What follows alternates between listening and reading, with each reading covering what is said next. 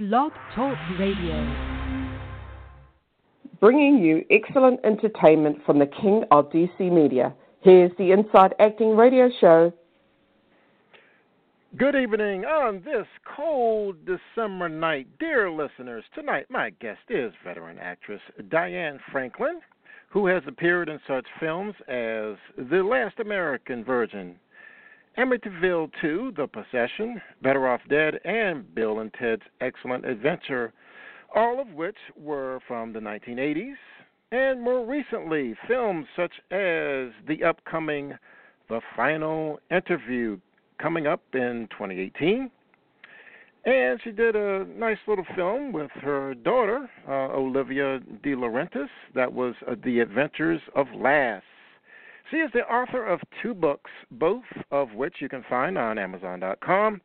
Diane Franklin, The Excellent Adventures of the Last American French Exchange Babe of the 80s, and also Diane Franklin, The Excellent Curls of the Last American French Exchange Babe of the 80s, Volume 2. And you can find her not only on Facebook, but also on Instagram at Diane, the number 2, Be With You. Diane to be with you. Yes, indeed. Let me take a few moments here just to talk to my filmmaker listeners out there. Filmmakers, if you need a host for your film premiere, I am available to make an appearance as the one and only king of DC media. And for that, for bookings, you can contact me at william400@yahoo.com, subject line MC Opportunity. And I'd like to announce that yours truly is on screen again. Yes, indeed. In the docudrama Angels Within, and it may be nominated for an Oscar, so I'll keep you posted on that.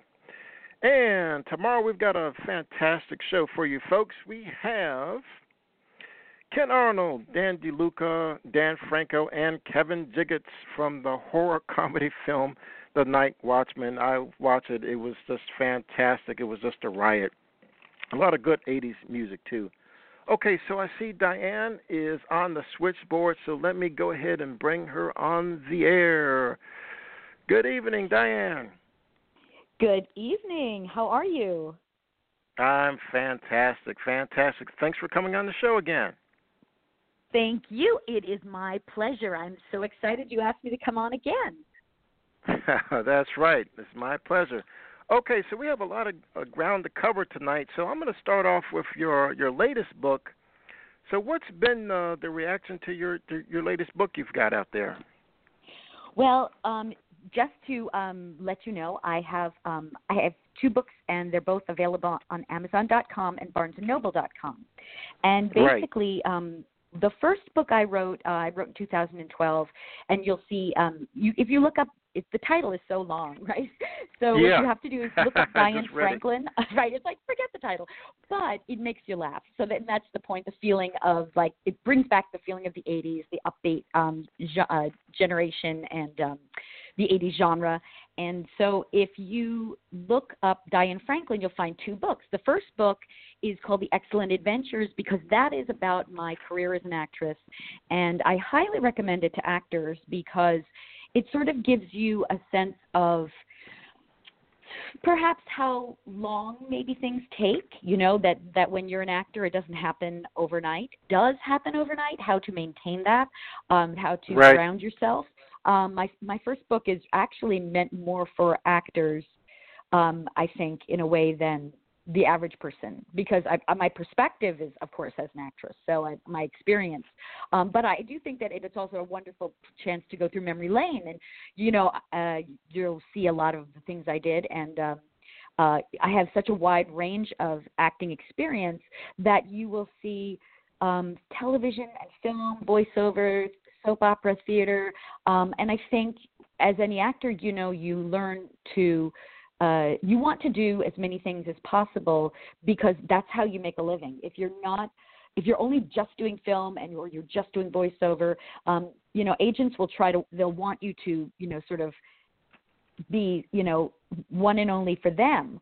But that doesn't mean that you can't go and look on the side and, get a different agent for different things, because your job is to, keep working. And honestly, anyone who hires you wants you to be a working actor. You know, they want to see you up to speed.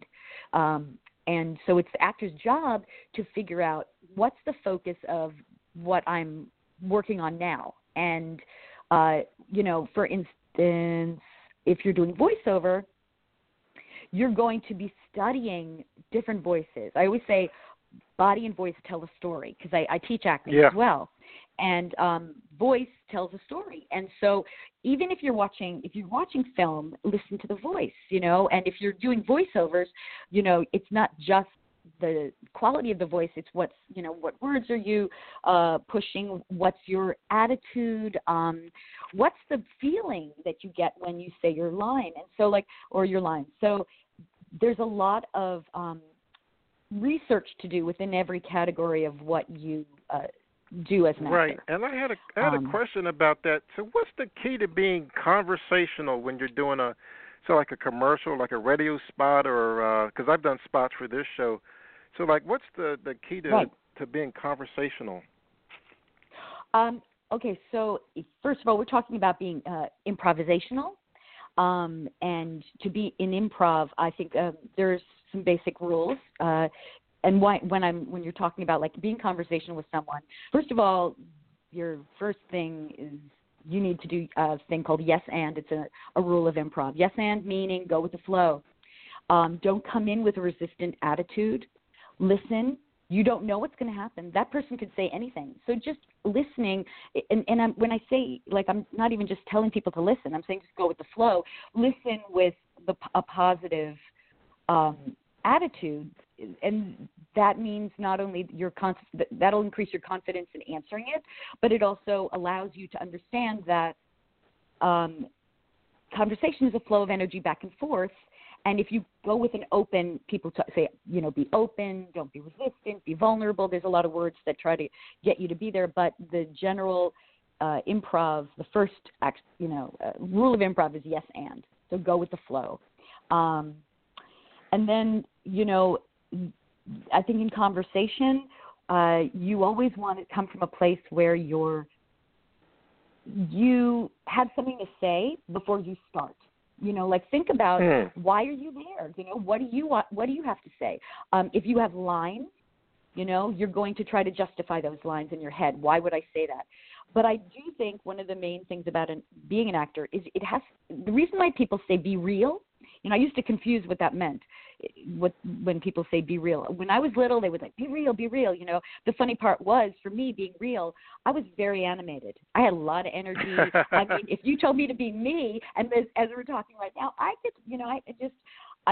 was shy, you know, but I was also like, if you told me to be me, like it wasn't maybe what was considered natural. So I think sometimes that's misleading, and even when I teach, you know, what I'm trying to do is always figure out what is the language of what's your language. I mean, if I tell you to be yourself, well, what does that mean? Maybe that means something completely different than what someone's trying to get from you. I think what really helped me be me is that just come from a place where you're concentrating and thinking about what the person's asking, and then really answer it with something you have to say about it. Think of what you have to say about it. And if you have nothing to say about it, then I would have to, admit that. You know, I don't know, right? I did. Yeah. I have to only bring this up because it's hilarious. I did a podcast for a comedian, and oh my gosh, what was his name? Darn it!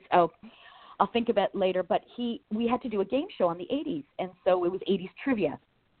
And so I was like, I told him, I'm not going to be good at this. And he's like, no, you're going to be great. I'm like, no, I'm not going to be good at this. Whatever, I'm going to go with the flow, but, you know, I have no idea.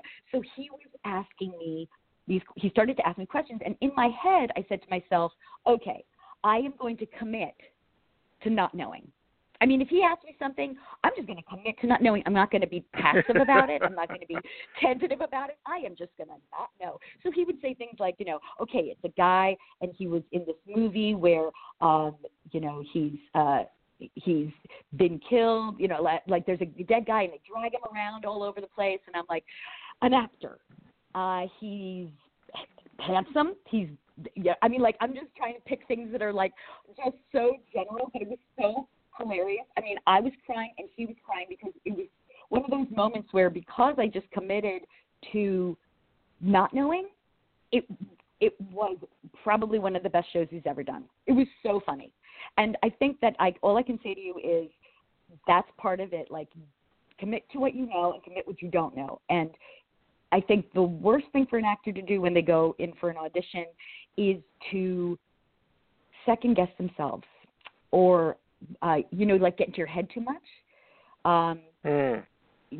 That's why they say sometimes an actor, when they go into an audition, sometimes it's really good when you're sick.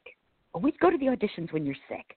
I know that's a really weird thing to say, but you will book them because your energy doesn't. It's not so high, and so all you're gonna do is listen because that's all you can do. Because you're like, oh my gosh, I just want to go home. So what do I have to do? Like, you don't have the time to overthink something. You're just like, okay, you want me to do that? Fine. And that is basically, it's just a piece of information I think might make people thoughtful about when they go and audition, what it is. Also, honestly, I mean, if you're an actor, the only thing you need to do, really, is to go on as many auditions as possible. Seriously, it is a numbers game. The more you go, the better your chances. If you go on one audition for the year, how can you put all that pressure on yourself to go on that one audition? That's ridiculous.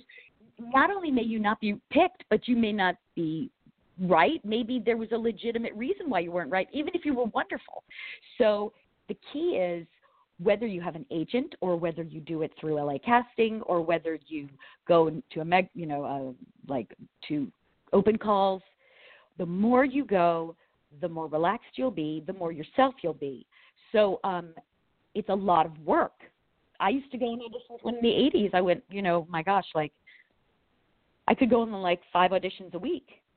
And that's a lot, and especially as a young girl, like, oh my gosh, like, I was moving to the city and, and sometimes I'd have 3 auditions in one day and that kind of feeling is the way you want to go. And how did I get those auditions? I would do modeling in commercials, soap opera, theater, hand modeling. I mean, I was like, okay, I'll do it. Anything that involved, going and getting myself out there, I would put myself out there, and I never, I didn't put my ego in that way. Honestly, we were talking about my books. So my second book is an amazing book, and you will see the word curls in it. And that is a great book for actors. I mean, all my books are really so with information for actors because you will read through between the lines. You will see what I have. I have put auditions that I went for during a time that I would write in my books, you'd have a date book, and I put my I actually put those in my book. Flash dance, I have a 2-2-10 callback on Flash. You know what I mean? All these things which were oh my gosh, they're huge films. But you look back and you go, oh my God, I look at that same day I went for a toilet paper audition. Do you know what I mean? It's right? So as an actor, we put people on pedestals, but we don't think, oh my gosh, they're actually, that's even when they're and not only that. Yeah, and not only that, but some people are saying that you created a kind of a curly-headed trend, that you kind of started a trend for curly hair back then. That's my second book. And this was amazing, honestly. When I did this film, Last American Virgin, and the story is in the book as well, I had been modeling for 10 years before. Nothing. I mean, I would get little tiny parts, commercials, but not in film. It couldn't break into film. Couldn't break in. I did some soap opera, but it wasn't happening. And it was because the style was very straight hair. And, for whatever reason, it was just the style, the way it was. And I booked Last American Virgin, and that film kick-started all the curly hair trends. That was the first film that had curly hair in the 80s. Because what happened was there was for a white girl, there was what's her name? She was in Amy Irving. Amy Irving did. She was a beautiful girl in Carrie, but but the curly hair didn't hit then. It was like right, she was like the friend, but yeah, it was the 70s and it didn't 76. hit. But when right. And then when I did Last American Virgin, it was a complete accident, and it's a great story. And my hair was dark and curly, and everything was blonde, blue eyes, Farrah Fawcett. It was like, Marsha Brady. It was like that was the ideal American girl, the American dream girl. And when I got Virgin, all of a sudden I played the American dream girl. But I wasn't. And I remember going through it going, what's happening? Why am I the dream girl? And it was because the film was made by Israeli directors, and they saw that dark hair, dark curly hair is beautiful. That was their version of beauty. So I started getting lead after lead after lead afterwards. I mean, honestly, I got a lead over Ali Sheedy, and honestly, that wasn't even – I mean, she got a lead as well, but I was like this lead of this film, and I couldn't figure it out. But as I went, oh, my gosh. And people would say, leave your hair curly, leave it. My managers would be like, leave it curly. So what I want to say is that then Flashdance and Dirty Dancing and all this the curly hair came in, and then people are getting perms, and I'm Jennifer thinking, Beals. what is happening? Yeah. I mean, honestly, I did a press kit for Better Off Dead during this time in the 1985, and I wrote in the press kit, this is amazing because I've actually, I never thought that, curly hair would be beautiful, would be considered attractive. Yeah. That was the problem. The problem wasn't having curly hair. I mean, Lucille Ball had curly hair at the time, like in the 70s, and Bernadette Peters, but it wasn't considered beautiful. So that's what, to me, that's the thing. Why can't curly hair be beautiful? Two, also. I don't mean just. I mean also. So when I did that, that's why I wrote my book, because I was like, it absolutely opened the door for ethnicity in the 80s. Yeah. It absolutely. So my Diane, colors are dark, right? What? Right. Diane, I want to take a left turn. That's right. Talk about your writing process. Do you write in the morning or at night? Ooh, well, that's a very good point. I write whenever I can. Wow. I will say this. Okay, I write whenever here's what it is. I have a family. I have a husband and 2 kids. As I've been writing my books, they've been growing up doing stuff. So what I would do in the car as I was driving to places, I would think, and then I would write notes on my phone, or leave message, notes you can record yourself on the phone of areas. So when I first started it was like when someone sees, what do I want to say?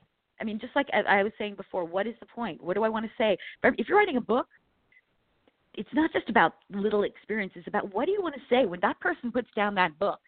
What do you want to say in that book? Do you want to say, the acting life was great? Do you want to say, oh my God, the acting life was the worst?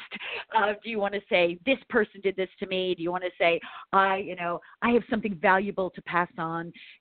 So that was the first kind of thing. So when I write, the first thing I would do is record and think. And then I would obviously find facts and all this stuff.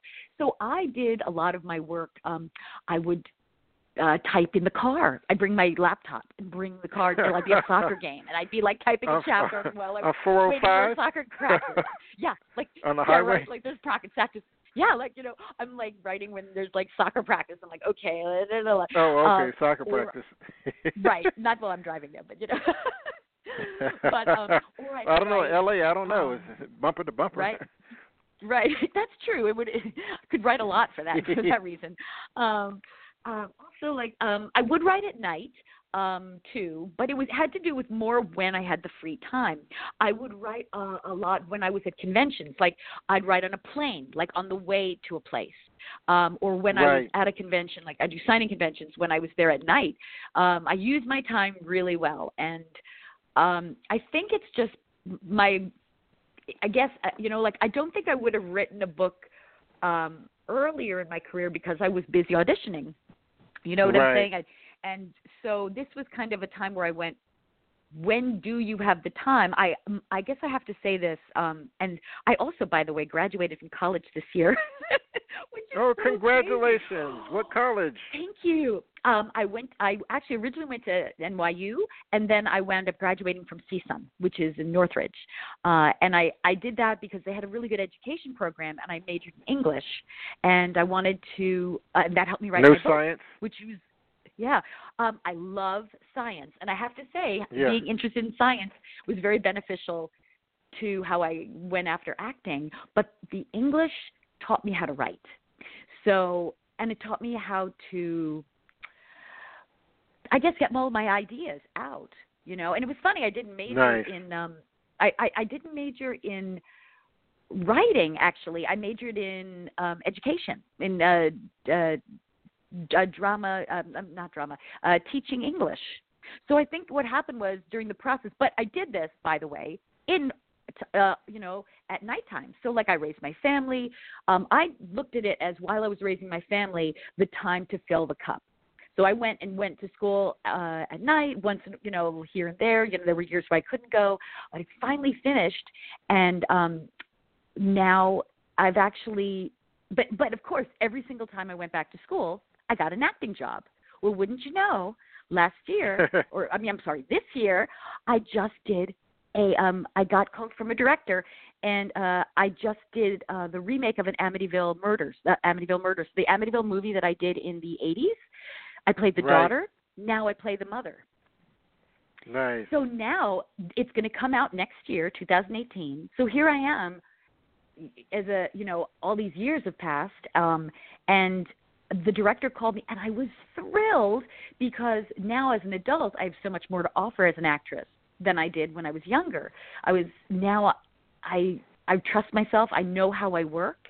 I know how to get myself where I need to be.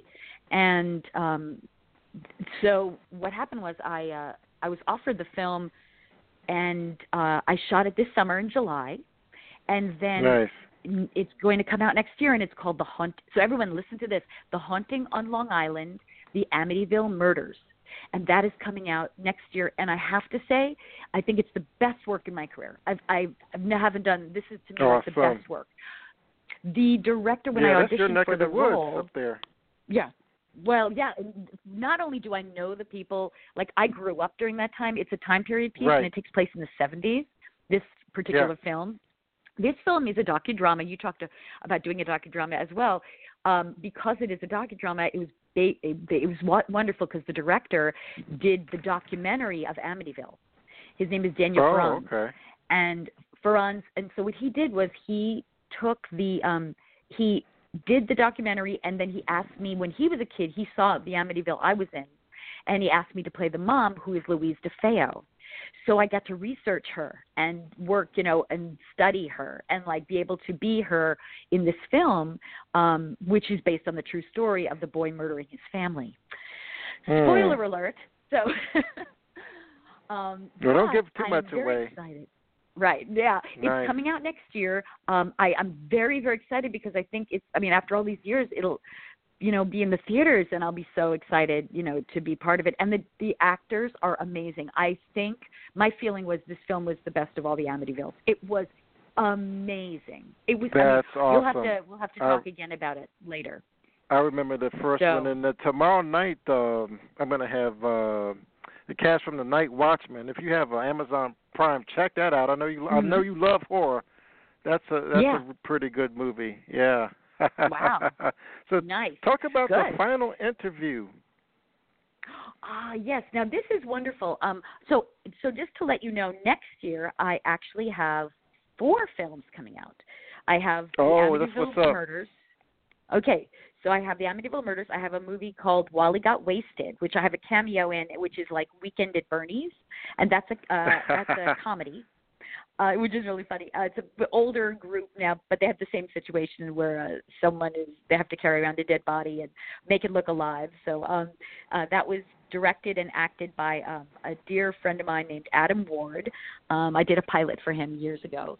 And so I did that. And then I have a movie called Waking Nightmare, which is very exciting. I'm not sure when. They said it's coming out next year. But Waking Nightmare is David Naughton plays a doctor in it. Jamison Newlander, who is in Lost Boys, he plays my husband, and he's wonderful. And then my daughter is, there's so many names. Shelley Regner, and Shelley is in the Pitch Perfect movies. She plays one of the Bellas. So, and she's wonderful. So that I'm very excited about. You will see me in a way you've never seen me before, which is so cool. And then the final interview. Now, the final interview is so exciting because this was sort of like an art film for me, one of my first art films. Yeah. It is. There's a very distinctive look to it. It looks. Yeah. Go ahead. It's 80s. The director called me from Pittsburgh and said to me, he said, I have an idea for a film. It's very different from a lot of things I've done before, but it's a thriller, and I'm going to shoot it sort of like a play. And I was like, oh my gosh. And he says, there's basically only 3 characters, but take a look at it. So he sent me the script, and I loved it. I mean, I went crazy. I was like, oh my gosh, this is amazing. How lucky I am that you thought of me, which is the other thing. I love new directors, and I love people, that I love projects. I mean, obviously my daughter's a filmmaker, and I've really learned, what they go through, and it's just such hard work, and I just have a tremendous amount of respect for new filmmakers. And I just think it's just great when they, step out of the comfort zone and they try something new. And anyway, so this particular film is in real time, and so you as an audience member, you don't hear a pin drop when you watch people watching this film. We were shocked, you never know when you do a film how it's going to be, but there's total silence, and you can't go to the bathroom. You can't get up because everything revolves around what you're listening to, and it was amazing. Afterwards, people just loved it because it was like a different way of watching film. It was actually a different experience. We're so used to things being fed to us on film, and in this particular film, you really have to listen and visualize. All I can tell you is there's no way to explain it, but it is a new kind of filmmaking, and the director really trusts his gut. He's really in his heart, and he and his wife were working really closely on making it, a really wonderful film. And Granger Hines, who plays the main actor, plays my ex-husband in it, is amazing. His performance is like an Oscar-winning performance. Seriously, I saw the trailer. His performance, it's fantastic. So I really recommend. And then the new actor, Damien, is incredible. I mean, everybody is just so balanced, and you leave the film, which is what I love about, say, an art house film, it leaves you thinking. And to me, that is what makes an art house film, and why I call it an art house film, is because that makes you think. If it's something that's, fed to you, if you're talking about Blockbuster, you're talking about something that unites, everybody watches and everyone can talk about it. But these films, I think this final interview is actually more for people who are mature, older. I think if you're under 18, I don't think I don't know if you're going to get it. You got to have a little life experience to watch this film. Yeah. Yeah. Diane, I want to jump back to writing right quick. Any plans to write a film? Oh, that's so interesting. I think someday I will. There's been many times that I've thought about about writing films.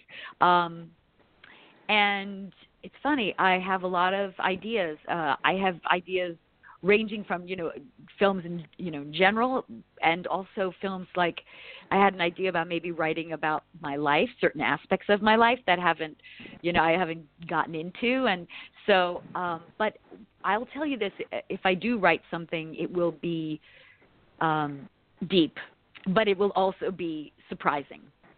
Because it won't. I'm not saying it's heavy film, but I like. I think if you read my books, you'll get a kind of an understanding. It's like I lay things out for people, and then I allow them to make their decision. You lay all the facts out, and you go, okay, this is my life. Would you want my life? Would you want what I have? Maybe not. Maybe yes. I don't know. I don't judge it. I don't judge other people. I kind of like to lay it out. And those are the kind of films that I like to watch. So that's a good question. But I will say I'm planning to do a third book. And I'm going to start working on it next year. And what it is it's an ode to Better Off Dead. So those of you who haven't seen Better Off Dead, it's a wonderful Christmas movie. I know it doesn't sound like it, but it's a comedy. It's with John Cusack, and there's animation and claymation in it, but it's actually hilarious. But it's about a guy who tries to kill himself because his girlfriend dumps him. And, doesn't succeed, but there's comedy ensues within that, although you have to see it to understand. But anyway, the book I'm going to do next year, I have the coat that I wore in the film, and I've been going to conventions and telling people if you want to take a picture in it, you can do that. So I'm asking every single person who, and this has been like for 5 years I've been doing this, I'm asking anybody who's ever worn the coat to send me a photo of themselves, and I'm going to put this in the book. And the book's going to be called The Excellent Coat of the Last American French Exchange Slave of the 80s. What else would you name it? Okay, Diane, we have a lot of ground to cover.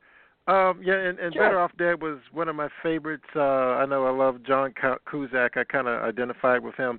But let's take a little bit of a left turn into like the business of show business. Do you think show business is more conservative socially now than back in the 80s? Wow, interesting. Oh boy, the business is very different now. Very, okay. Back in the 80s, because there wasn't a saturation of material, not everything was getting made. It was harder to break in, and it was harder to, and you had to be very careful what you said about other people. It was you were never. I mean, I'll just give you a comparison to today. Like I mean, obviously this whole Harvey Weinstein thing came out, and that was an experience of like there can be a backlash to that as well. But it was harder to get work and harder to get equipment. Not everybody made a film. Whoever had the money had the say, which is in a sense what happens today, except there's so much more content, So yeah.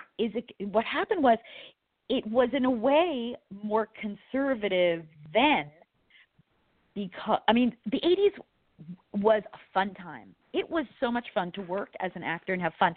But it was fun for me because all the teen movies came out and I was able to audition. I had so much to audition for.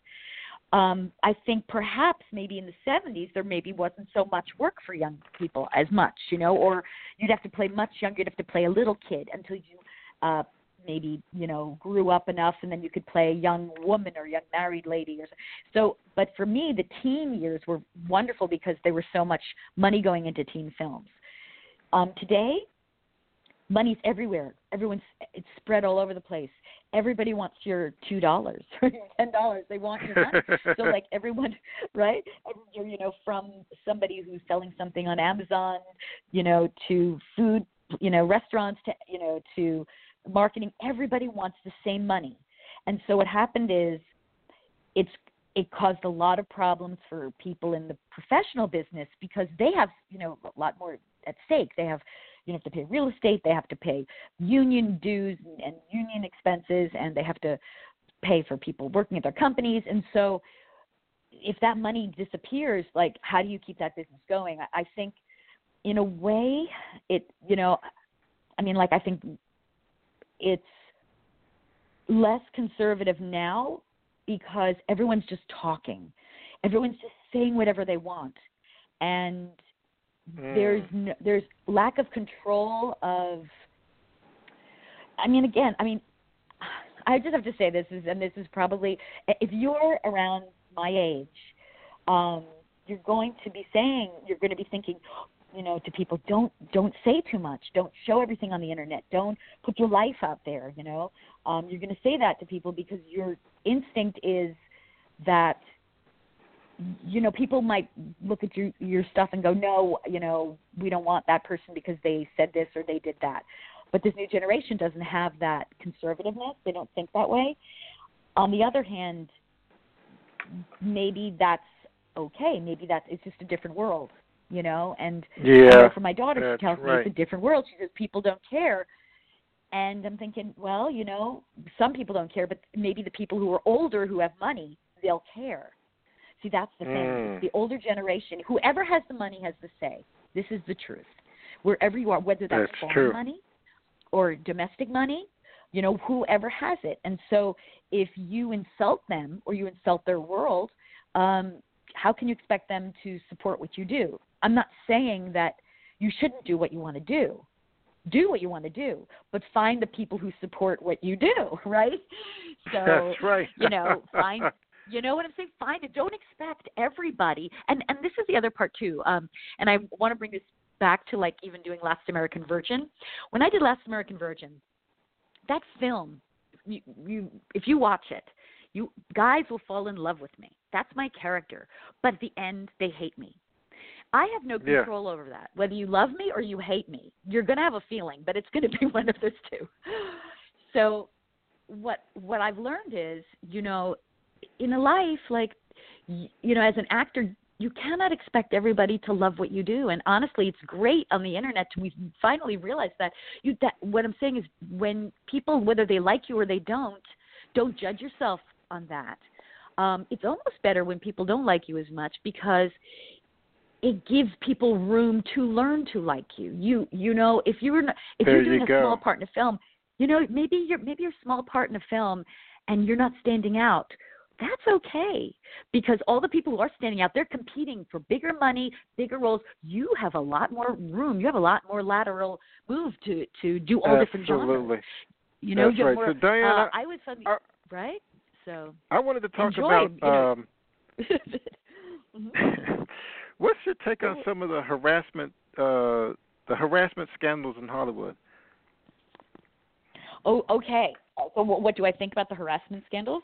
Yeah. Good, you asked. I'm glad you asked. Okay, so here's my feeling. It's very interesting. So the Harvey Weinstein situation, while this has been going on, personally, I kept saying to myself, how did I get so lucky that I never met Harvey Weinstein? How is that possible? How did that happen? I must have been blessed under a star. I mean, I was sexy. I was like in the 80s. I must have just missed him. I mean, so bizarre that I did not run into him in my career. So bizarre. I mean, so weird. Like, I mean, he did so many films. I mean, maybe, you know, I guess maybe I was almost an A-lister with, Amadeus. Maybe I would have met him if I was A-listed.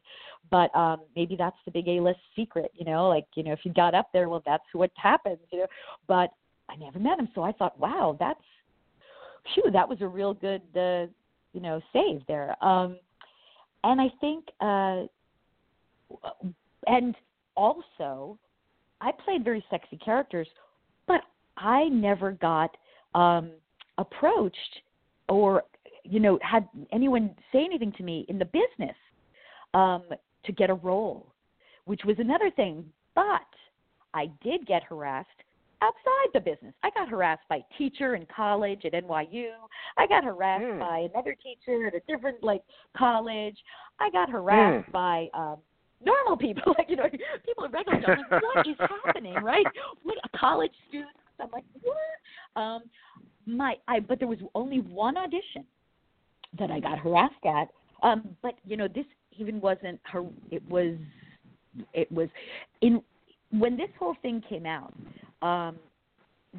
this was the only audition, and I actually tweeted about it because I thought if I tweet about it, and this I think what most women, why they tweet, why they do this hashtag #MeToo, is because they want to give other women the opportunity to go, oh my gosh, that person did it, well they did it to me. Do you know what I'm saying? We all want to help each other. Women want to help each other go, oh my gosh, this happened to you. Oh, like that girl who was talking about Dustin Hoffman, I think Chastin, she was talking about how Dustin Hoffman harassed her. And I'm sure there's other women, so if she brings it out, then all of a sudden people go, oh yeah, that happened to me. So my experience where, and this is where when we talk about harassment, there's such a wide range of what that word brings up. Everything from, people can say, you looked at me funny, you said something not nice, you touched me on the butt, you talked, you propositioned me. I mean, it grows, right? It's like step by step by step, and I think there was even someone who said, like, this is just bad courtship. People just don't know how to be, court. I mean, when I heard about Weinstein, I'm like, he's from Long Island, and I grew up in that time in Long Island. I'm like, these guys have to learn how to be better with women. What's up with that? Like, learn to be, suave, learn to be sophisticated, learn to be, charming. Whatever happened to how, like, you charm a woman and you're a gentleman, and whatever happened to that? These people, I've got to learn they've got to get some sex education and, some education on how to be women. But anyway, quickly I'll get back I had Sergio Leone. I came into he was in a hotel in, Canada. He was shooting Once Upon a Time in America. They were at production. And I had to go in for the audition to play a young Elizabeth McGovern. And that is the role of Jennifer Connelly. Jennifer Connelly got the part. But it was down to maybe me and her. Like, it was really close. Or maybe they had decided her, but they didn't tell me. But I was up there. And when I went into the audition, it was not good. It was not good. And I'm not going to get into the detail because that might be something we will see in a book or something about it. But I will say that I went into that audition, and there was a woman who brought me into the audition, and he asked her to leave. And the woman who brought me in was she was very passive, and she was like sort of like an assistant, like, oh, okay. She was very afraid.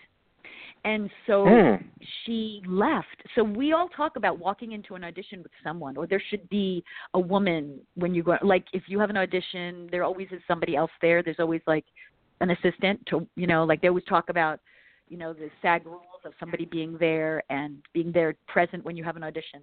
And he asked her to leave, and she did it. And that's why things went wrong, because she wasn't in that room. And he didn't touch me, but it was bad. And I thought, and I got out of there.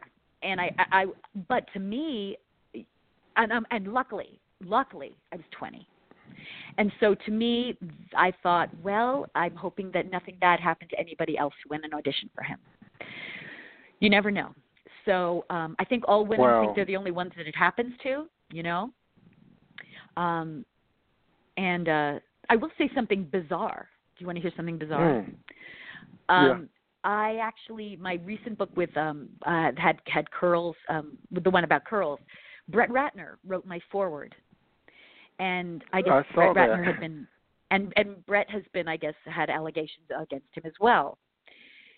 But the amazing part about Brett, he never came on to me.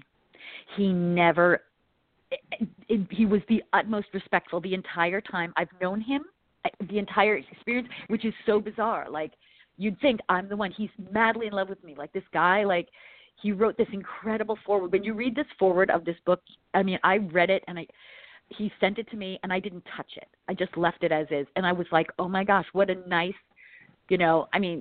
respectful thing he wrote me. I think it's just, even for that sake, to get it is amazing, just to see how where he's at. But honestly, like, this whole thing happening to him, if he had said something to me or done something that was wrong, I would have said something. I would have totally said something, because that's not okay. But he's been totally respectful. So all I can say is, women can only talk about what they've experienced. And I think we're going to hear a lot more about it. I think the harassment is real. I think the harassment is a wide range, and we can only I think women in this entertainment business, especially if you have to take care of your body, so you're going to look good, you're using your sexuality for your roles. I mean, that's part of what you do. But I will tell you this, up until the Weinstein situation, my experience is only the professionals real professionals don't hit on you. Do not hit on you. If you're a real professional, in my experience, and I've worked for I don't know, now it's 40 years, but, even in my 20s and my teens, even Dino De Laurentiis never hit on me, there were some business deals that had to go down and I had to deal with him, but, right. if a person's a real professional, they don't bring that in. And I think that's what makes it so sad, because these were all like A-listers, and you're saying to yourself, why is this being protected? It's sad. So anyway, there you go. There's my $2. Leone, I'm a big fan of spaghetti westerns, and I know that I've heard a little bit about Leone. He's Claudia Cardinale from what was the movie? Once Upon a Time in the West said some things about him that were kind of a little bit shady there, and then interesting. That's amazing. So I want to move on to it's amazing. I heard that your husband wrote for the kids show Fairly Odd Parents, and that in the De Laurentiis family, they were involved in one of my all-time favorites, Conan the Barbarian, and you got your daughter making movies. I mean, it must be fun being part of such a talented family. I mean, that must be a lot of fun. Yes, with Dino, it's funny because I worked for Dino De Laurentiis in Amityville. He produced that film. Then he almost had the rights to. So I actually worked for Dino and talked to Dino personally. Like, I knew Dino, and then wow. Then, which was hilarious, right? And I didn't know my husband then. I just knew Dino, and then and it was just funny. He's like this little Italian man, and he's like, so we're gonna do this, I've heard all the stories. And I have a story in my first book with Dino. I talk about Dino. So if you get my first book, you'll get some of the stories as well. Did you hear about the Arnold story? I haven't heard about the Arnold. There's an Arnold story? Arnold Schwarzenegger and Dino. I don't know about that, that relationship. I'll kind of paraphrase it, that he was negotiating for Conan, and Arnold's like, why does such a little man need such a big desk? And then Arnold's agent said, you just ended your career. And Arnold said, no, I think I just started my career. He kind of made fun of him a little bit for being short. That's funny. Yeah, the funny thing with Dino is, so he did that. There's a funny Bill and Ted story, because Bill and Ted, he had the rights to it, but he didn't get the sense of humor, so he let it go. Okay. He was like, what's so funny about that? And then it became huge. So if he had kept that, he would have done well, but he didn't get it because he was Italian, and so he's like, I don't get this. So but Dino was fine. I was fine, and then my husband. What happened is the great grandfathers were brothers, and they had a fight and they separated, and so my husband, we have our names spelled with a T-I-S, and Dino has two I's, T-I-I-S.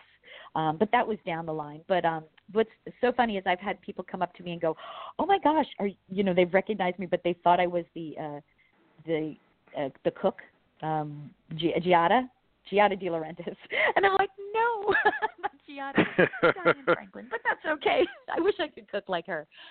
So it's pretty funny. Yeah, that's amazing. So. Bill and Ted, you seem to be banging the drum for like a sequel. Oh, yeah. So I'm hoping that that's another film that will, they were hoping to, I think, shoot it this year. The problem I hear is more about legal rights than it is anything financial.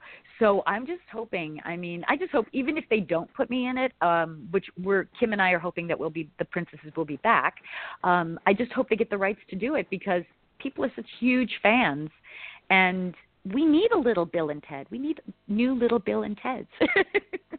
We need that little, dude, excellent, and it would be the children of the next generation of Bill and Ted, which would be hilarious.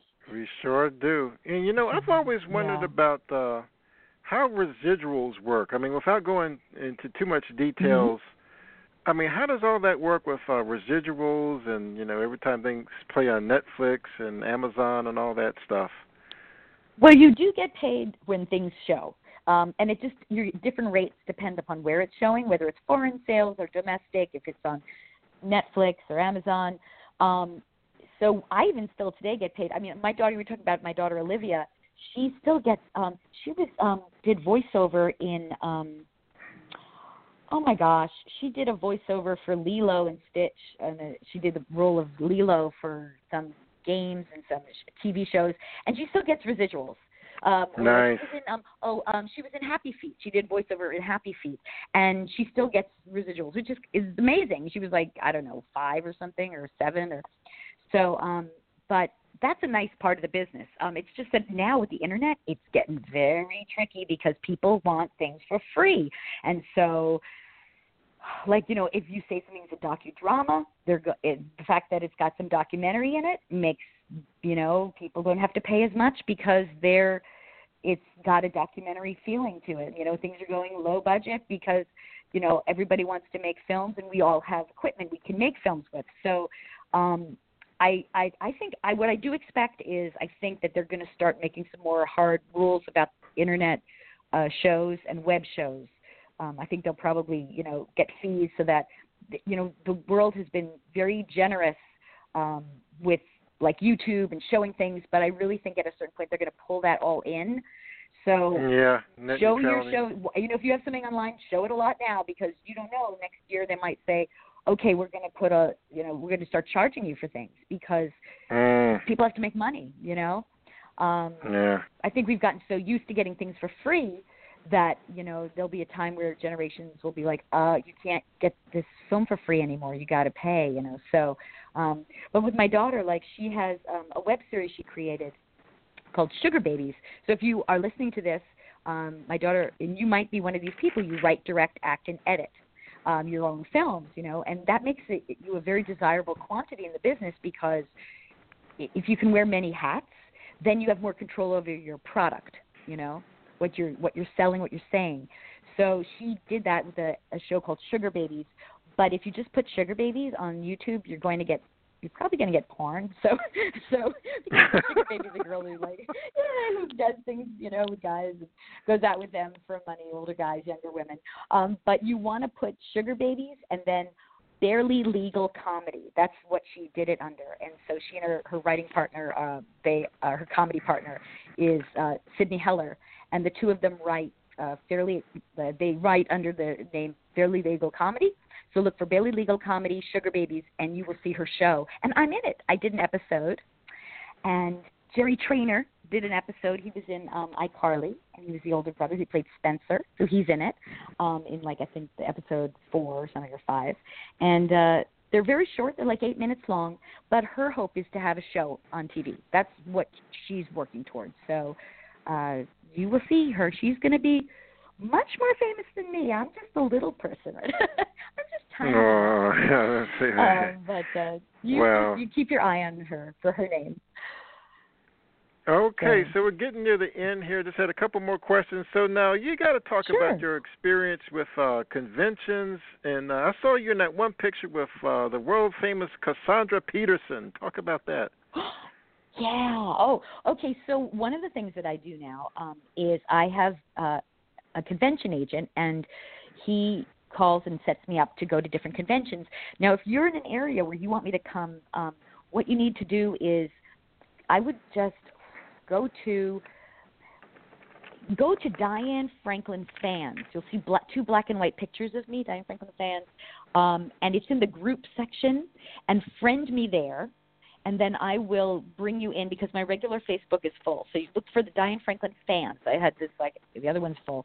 And then tell me when you're there, like, that you'd like me to come to where you are, because then I can tell my agent to ask them if they'd like me to show up. But this year I have traveled to, like, I did a convention in Chicago. I did one in I did a show in Oregon. I did one in upstate New York. I did one in it's like so many. I did one in the Dominican Republic called 80s in the Sand, which, by the way, I highly recommend. If you love the 80s, we're hopefully going to do it again next year. Check out 80s in the Sand. That's all I can say. It's in the Dominican Republic at a resort called Breathless. It was the only vacation I've ever gone where I didn't want to come home. It was so beautiful, and it was so 80s. It was so much fun. There were concerts, and I got to meet the motels, and I got to meet Terry Nunn from Berlin, and it was amazing. It was just, flock of seagulls, and gosh, I don't know who else they're going to have. But nice. Anyway, so the conventions are a chance, at least personally for me, what I love about them is all the time I was auditioning in the 80s, I never got to hang with other actors because you're busy concentrating on your material and your work, and so you're going on for those auditions, so your focus isn't on meeting other people. Or perhaps you only meet them when you get the job, and then you get to know them. So what's really nice about conventions now is that when I go there, I can actually meet people that I've respected or I've seen their films. So I've seen I had a great reunion with Jill Schulin, who did Stepfather, and Suzanne Snyder, who did Killer Clown from Outer Space, and and then Amanda Wiss, we all got together and we were like hanging out and talking. We also the guy from Walking Dead, Norman Reedus. Wonderful guy. He actually loved Better Off Dead, which was amazing. So I meet him, and it's like every time I go to a convention, he lets me come to the front of the line and hug him, and then it's like, oh my gosh, right? So I've had some really fun meetings. It's just hilarious, Or I get to see Barry Bostwick I've worked with, and I've seen him at conventions, and nice. Gosh, I'm trying to think. It's so much fun. And the wonderful thing that I'm happy about is because I've done so many different genres, I've done horror, I've done comedy, I've done drama, I can go to different kinds of conventions. So I went to Comic-Con once, and I can go to, a horror convention and meet the horror people, like Heather Langenkamp. It's just really fun to be able to go and bounce back and forth to different types of conventions. And I just even went to an author con, which was wonderful. I was seen as an author, and that was a blessing based on my book. So excellent. Yeah, it was really great. So I'm very excited to be, acknowledged and, brought as, to help and, do conventions. So come find out about my conventions. If you friend me on Facebook, then I post all the things that are coming out, the new movies and conventions where you can see me, and where you can get autographed pictures, and it's really, really fun. All right, so we're down to just two quick questions, and they're a little bit philosophical. The first one is, what advice would you give to your younger self? Oh, nice. Well, I have some very good advice for myself when I was younger. Stop second-guessing yourself. Trust your gut. Trust your gut. What I knew then, whenever I was acting, and I did it with my heart, that was it. That's all I needed. I think there's a part of me that always felt like I had to learn techniques in order to, I needed to study acting heavily. I always felt like maybe I didn't get the training that I should have. I feel like my feeling about acting training is that acting training is like learning different languages. It's great to know all different languages because you might wind up working with a director who speaks that language and you'll understand him. But it doesn't teach you what to say. It doesn't teach you the passion.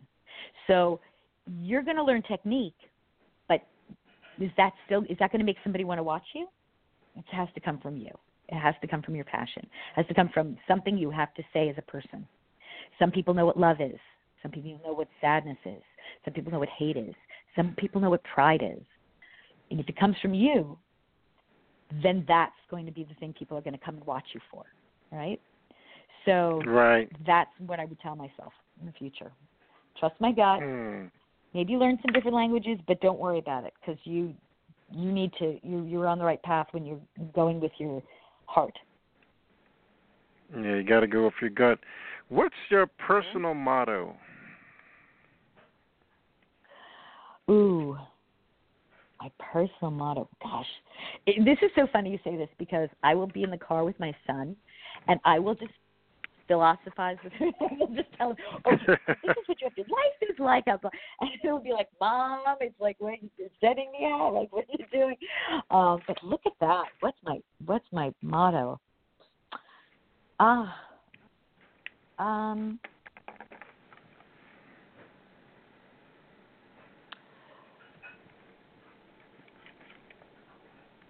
Oh, all right. Well, I don't know if it's a motto, but success will come, but you can't decide when. Beautiful, beautiful. I like that one. Yeah, you can't decide. It will come. You just have to keep doing it. You keep doing it, it will come eventually. But it won't come necessarily when you want it. It's when the world is ready. All right? When the world's ready That's to very take well it in. said. Yeah. So, there you go. Be free. Amazing. Well, Diane, it's always been a pleasure speaking with you. Always, always, always. I definitely have you on as you have those projects coming up next year. It's just always learn so much when you're on. Thank you. You know what? I love the questions you ask. I so love them. You have asked me the best questions because you're really taking care of your audience.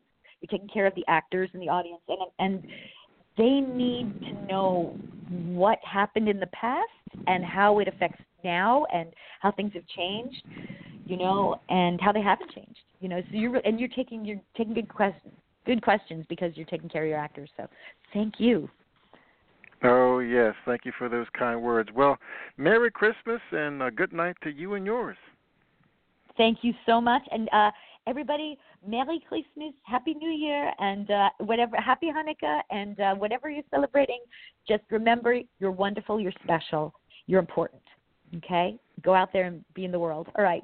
Bye. Great. Good night. Good night. Yes. All right, my wonderful listeners out there, remember to do something for your career every single day and break a leg. Good night.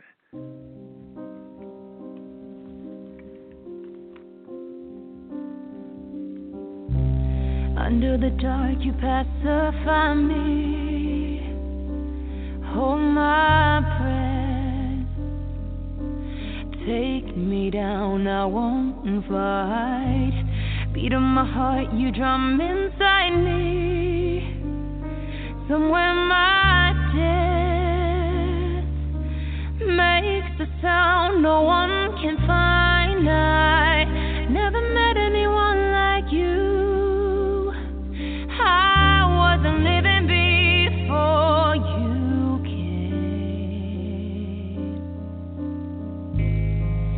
Now I'm seeing myself in you.